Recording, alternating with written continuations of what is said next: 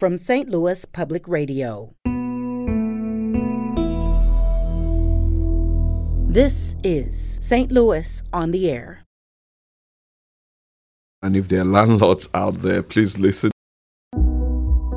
The idea is to make St. Louis a destination. The sudden invasion that took place in August of 2021. It's not just being resettled by the federal government here, but that they're choosing to move here. Almost 600 families. How is this going to work?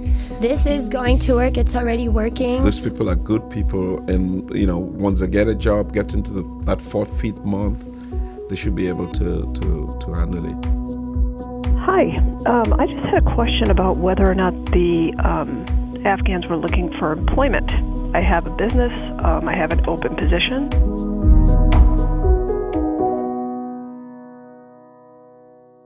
I'm Sarah Fensky.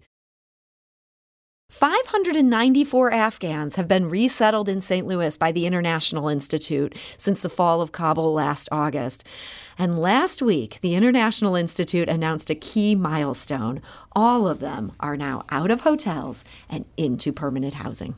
And joining us now to tell us more about it is Aray Obenson. He is the CEO of the International Institute. Aray, welcome. Thank you very much. It's a pleasure to be here. And we're also joined today by Moji Siddiqui. She is the program manager for the Afghan Support Program. That's the extensive effort launched by Arts Grants founder Jerry Schlichter to make St. Louis a destination for Afghan refugees. Moji, welcome back. Thank you so much. I'm so happy to be here again. So, Aray, I want to start with the housing issue because this was possibly the biggest challenge that you were facing with so many big challenges of resettling such a large wave of Afghans. You got your last family into permanent housing last week. How did that feel? I think it was worth celebrating. The team has worked incredibly hard to just manage these Afghan families in transitional housing. And so it was really worth celebrating. We are thrilled that happened. And we know, obviously, that it was challenging for them, for all of us, for this community, to have them living in hotels, especially the larger families. But when that last family of 10 got permanent housing, we celebrated. Yeah, I mean, a family of 10, I think so many of us right now are dealing with the St. Louis housing market. It's very hard to find housing. Things just get snapped up left and right. Rentals for larger families have always been hard to come by. The challenges of these larger families, were you able to find places that are nice and in decent neighborhoods, and this is going to be a place that works for them? Well, so the most what you can find is typically the 1 to 2 bedroom apartments. Mm-hmm.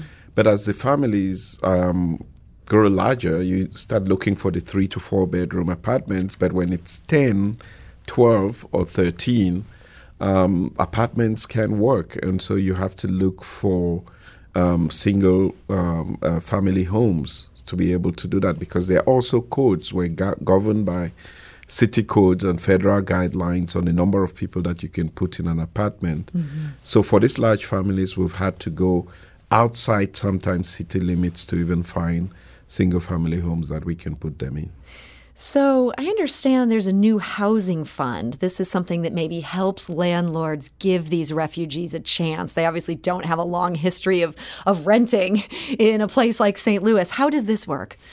Well, it's really important for the community to understand, and if there are landlords out there, please listen to this.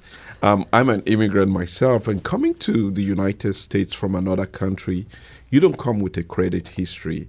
You don't come with a rental history. And in the cases of the Afghans, you don't come with a job. And yet we expect landlords to embrace these people and take them into their homes.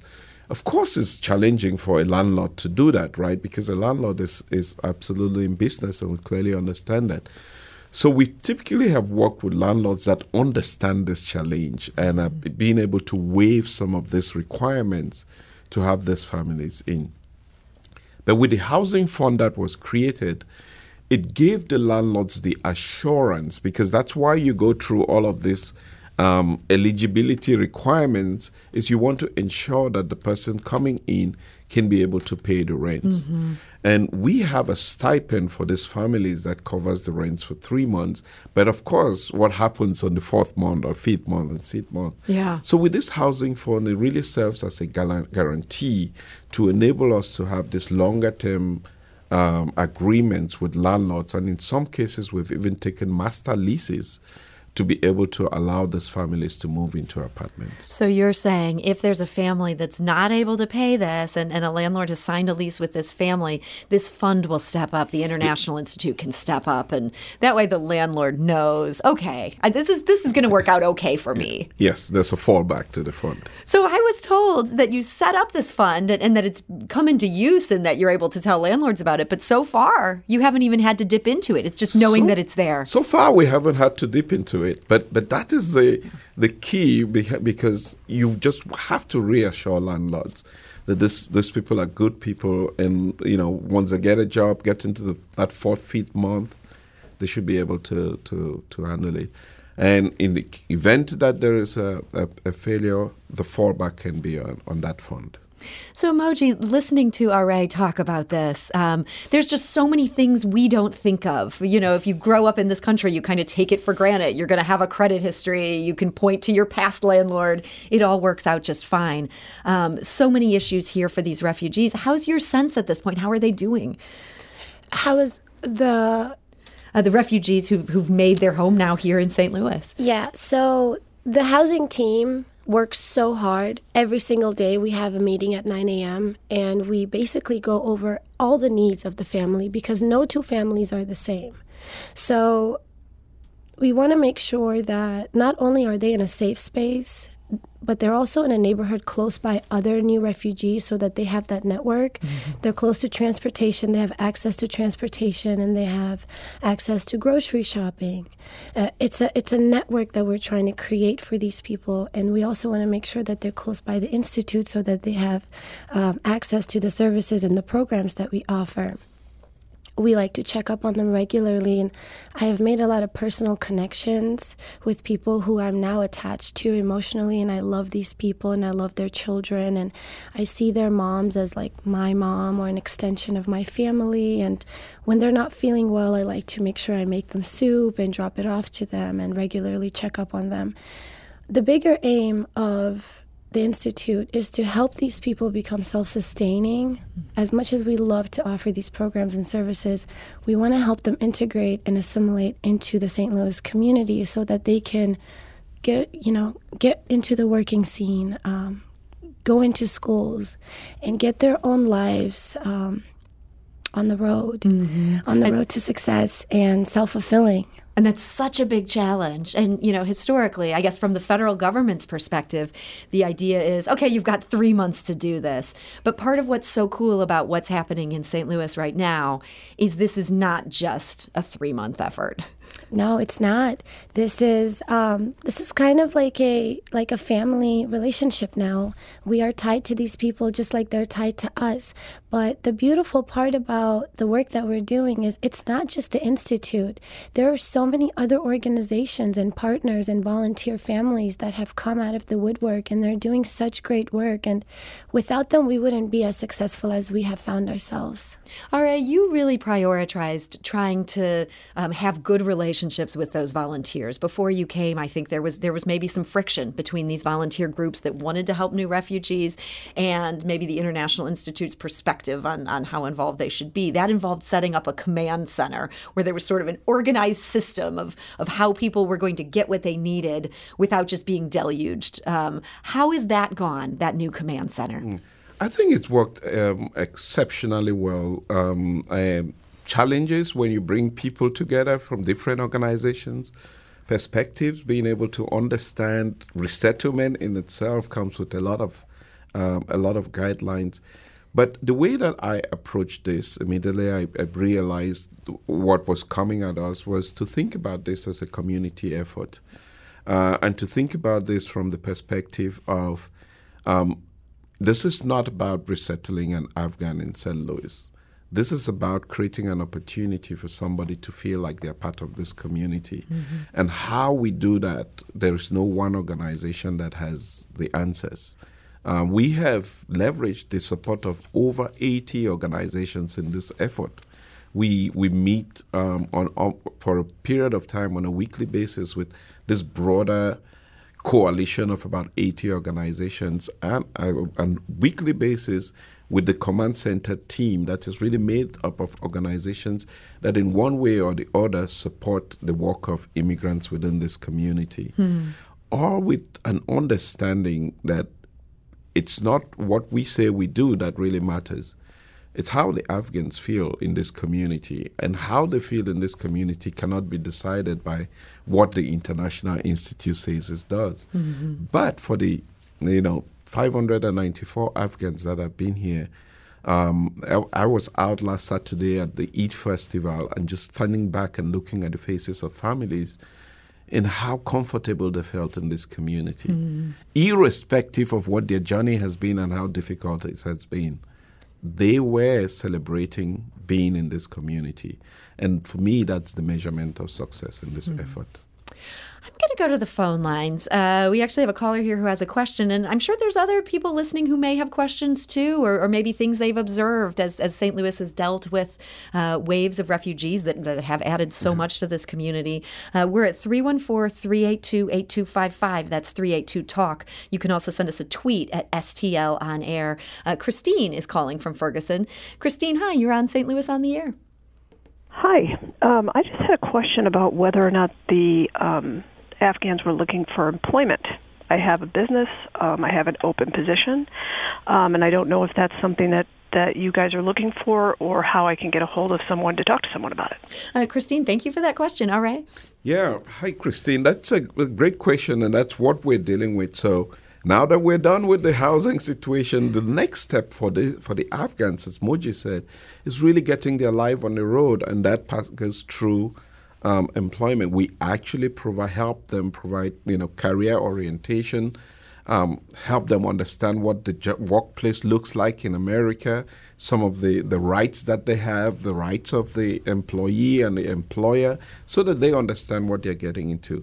Now, Christine, under normal circumstances, we usually at a situation where we were chasing employers to have the people we serve get jobs. Yeah. In the current market, we get so many calls from people like you, Christine, asking for employment, but we have only 594 Afghans at this point. But the best step to take, Christine, is to go to our website and fill out a job request form, iistl.org, because with that form, we would see whether the job opportunities that you have correspond with some of the skill sets that the Afghans have, and then we can match them with you. So I cannot say that we have until we know exactly what you're offering, and from the people that are looking for work now, we have to match those skills with yours. But please, anybody who has job opportunities, reach out to us. We cannot promise that we'll fill them, but we're taking stock. And, we still have people coming to St. Louis as we speak, right? There's still arrivals. Newcomers are still coming. Yeah. So it doesn't end here. Well, Christine, thank you for that call, and I think it's so great that people understand. Hey, this is a group of people that would be a terrific for an employer to connect with. It's interesting that sometimes it takes sort of a boom economy for so many employers to be contacting you, like, please help us find workers. But that's a good problem to have, I suppose. It's a good problem to have. Yeah. So one other thing, we were talking about this command center, and we'd previously talked on this show to Welcome Neighbor STL. We talked to Madeline Grushka, who's the family support director.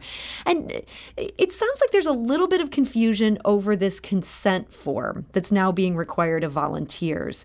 And that's something that she was kind of hoping we could talk to you about today. She says, when we reached out, when we asked if we could reach out to the families who are already here who have no volunteer support, the International Institute's senior vice president said to wait until 90 days after arrival when they hold their assessment meeting. They'll ask them about then. Madeline says, we're unsure how many families have arrived and have yet to get connected with volunteer support. I think the last I heard it was around 70 families.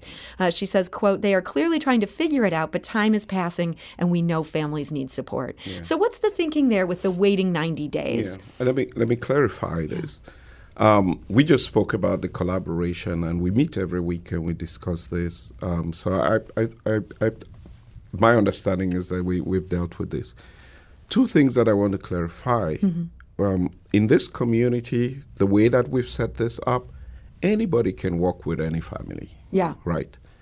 From our perspective, because we have federal contract, we cannot impose a family to work with another family, with an Afghan family. It has to be the Afghan family's choice. That family has to make the choice. Do you want to work with them? And so that question of 90 days is basically when they come back to the office.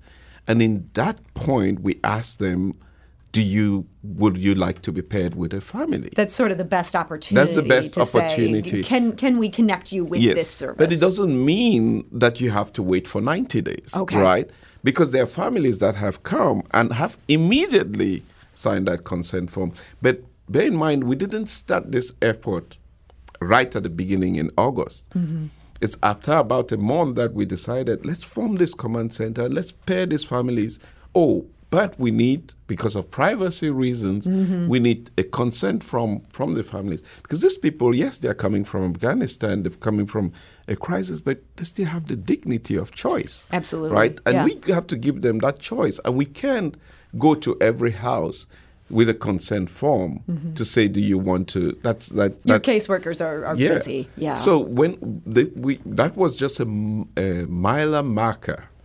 But for the families that came after we started this process, because we were having the opportunity upon arrival, we asked, would you like to be paired with a family? And they signed those. So I think that the consent form, to me, it's a distraction. The most important thing is that we have volunteers out there that are going into the homes of these people and supporting them. The only difference is that we have not officially paired them. Yeah. Right? Yeah. But everything else, access to those people, they're part of this community. Yeah. And we've opened the doors to every organization that wants to be part of this effort. The people who are providing food, who provided food in the hotel for many, many months, didn't need a consent form. The people who are taking people to Social Security office, bringing them to our office, you don't need a consent form. The only thing you need a consent form is just to ensure that because once you have that consent form, then you have access to privacy information, and that's really important. But anybody we've opened up, anybody can have access to those families and work with them as part of this community. But to go into the details, we really need to give these people the dignity of choice. I think it's also privacy is very important, but safety is also just as much of a priority for us because we feel responsible for these people. I know my friend Chrissy, her and I became friends because she posted on an Afghan Facebook page, this is before we had ever met, saying, I have some Afghan neighbors, but they don't speak English. Can someone please translate for me? So I private messaged her, went and stopped by her house, and turns out she has one of the families that come to the Institute on the regular, and she, took it upon herself to become their voluntary family without any consent form being involved because they're literally neighbors. Yeah. Like Array always likes to say, these people are your neighbors too. And they are. They're literally your neighbors. So Chrissy and I ended up becoming friends because her level of compassion is so high, and the things that she does for her neighbors, from taking them to the zoo, taking them to the aquarium, taking them to dentist appointments, all completely on her own, and she's never filled out a consent form, though I asked her to do it just so that we can keep a log of everybody who's volunteering and helping our newcomers. But yeah, these are our neighbors. This is as simple as friendship. That's exactly what it is. It's friendship into family. This is the St. Louis we're trying to create and get people to recognize each other as humans and love each other. And then whatever blessings that you have, be willing to share it, because as these refugees and immigrants assimilate and integrate into this community, they too will give back. Moji, as you talk about the St. Louis we're trying to create, I think that's a perfect opportunity to just tell us a little bit more about this initiative that you're now working on full time. The idea is to make St. Louis a destination for refugees, not just being resettled by the federal government here, but that they're choosing to move here. How is this going to work? This is going to work. It's already working. We're working very hard to ensure that we make St. Louis an inclusive space for everybody, and creating bridges in the gaps and spaces of people who are already here, and opening communication. It all starts with dialogue, opening communication, and talking about the things that we've basically been closing up and putting in a shelf. St. Louis is a beautiful space. You know, Array always says, why St. Louis? For so many reasons. And our population has dropped dramatically. But with the work that we're doing by making this place so inclusive and opening the hearts of people, and this influx of organizations who have stepped up, and statistics show that 84% of Americans are excited about receiving Afghans. And these numbers are dramatic considering the numbers that were showing before the invasion took place. And in the future, we're going to be seeing Ukrainians come in. So we're basically setting the stones for a greater St. Louis. It basically started with Array coming in to the Institute as the new president. And then with the invasion, the sudden invasion that took place in August of 2021, and the almost 600 families, 600 Afghans that have come here. The Afghan Support Program is a pilot program that has initialized, and it's going to be almost a stepping stone into the greater program, the greater community support program that we're creating. We can't do it alone. It has so many parts to it, from giving access to technology, 200 free iPads to 200 families, devices that enable the family to have unlimited internet to up to 10 devices. This is a big deal, giving access from the housing team. Starting an Afghan Chamber of Commerce. We've also started, just this last week, we started a 12-week coding class through Claim Academy, through the Afghan Support Program, so that we can get 10 Afghans to become software developers, put them in a career space where they're going to have jobs that's going to put them in a financial freedom space. We also have 10 entrepreneurship grants for people who want to start up a business, giving them $15,000 to start up a business. And these are just some of the things to name inside the program that we're working on, incentivizing why coming to St. Louis, more than just why St. Louis is great, but giving them a reason to come here, and more importantly, a reason to stay. Absolutely. Here. Yeah. So, Array, hearing about all this, it's so exciting to hear about. And Moji said this is already working. Are you seeing people who maybe were resettled in a different city? They're saying, hey, St. Louis has opportunities here. I want to move my family to St. Louis. We're seeing some of that already beginning to happen. We're getting calls and getting people connect with me on LinkedIn and Facebook to say, well, I would like to move to St. Louis, or I want to change my transfer to St. Louis. The big movement hasn't happened yet, but I think that we're on the path to that. And then compared to what is happening in other cities, what we're doing in St. Louis is unprecedented.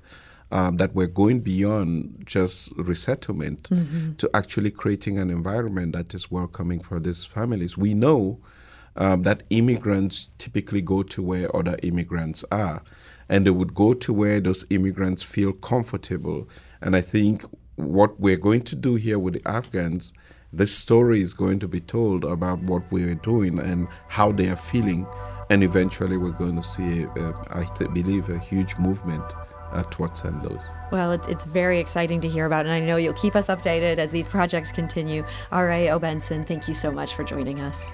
Thank you very much for having us. And Array is the CEO of the International Institute. Moji Siddiqui, thank you for joining us. My pleasure. Thank you so much for having us. And Moji is Program Manager for the Afghan Support Program.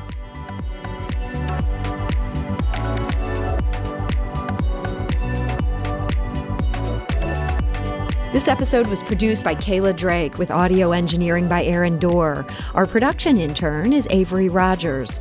Our executive producer is Alex Hoyer.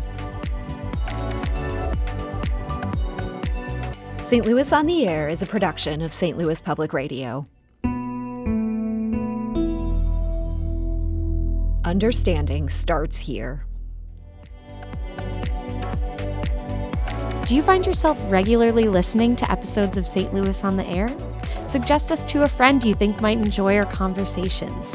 And leave us a review and rating on Apple Podcasts on the App Store.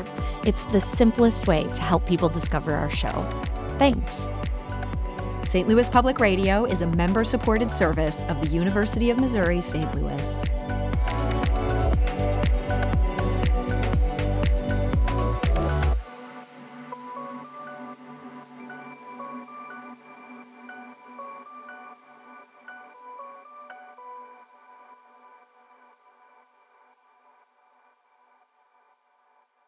Support comes from the Missouri Forest Products Association. Missouri produces wood pallets, railroad ties, white oak barrels, hardwood floors, and more. Details on the variety of products made in the state are at choosewood.com.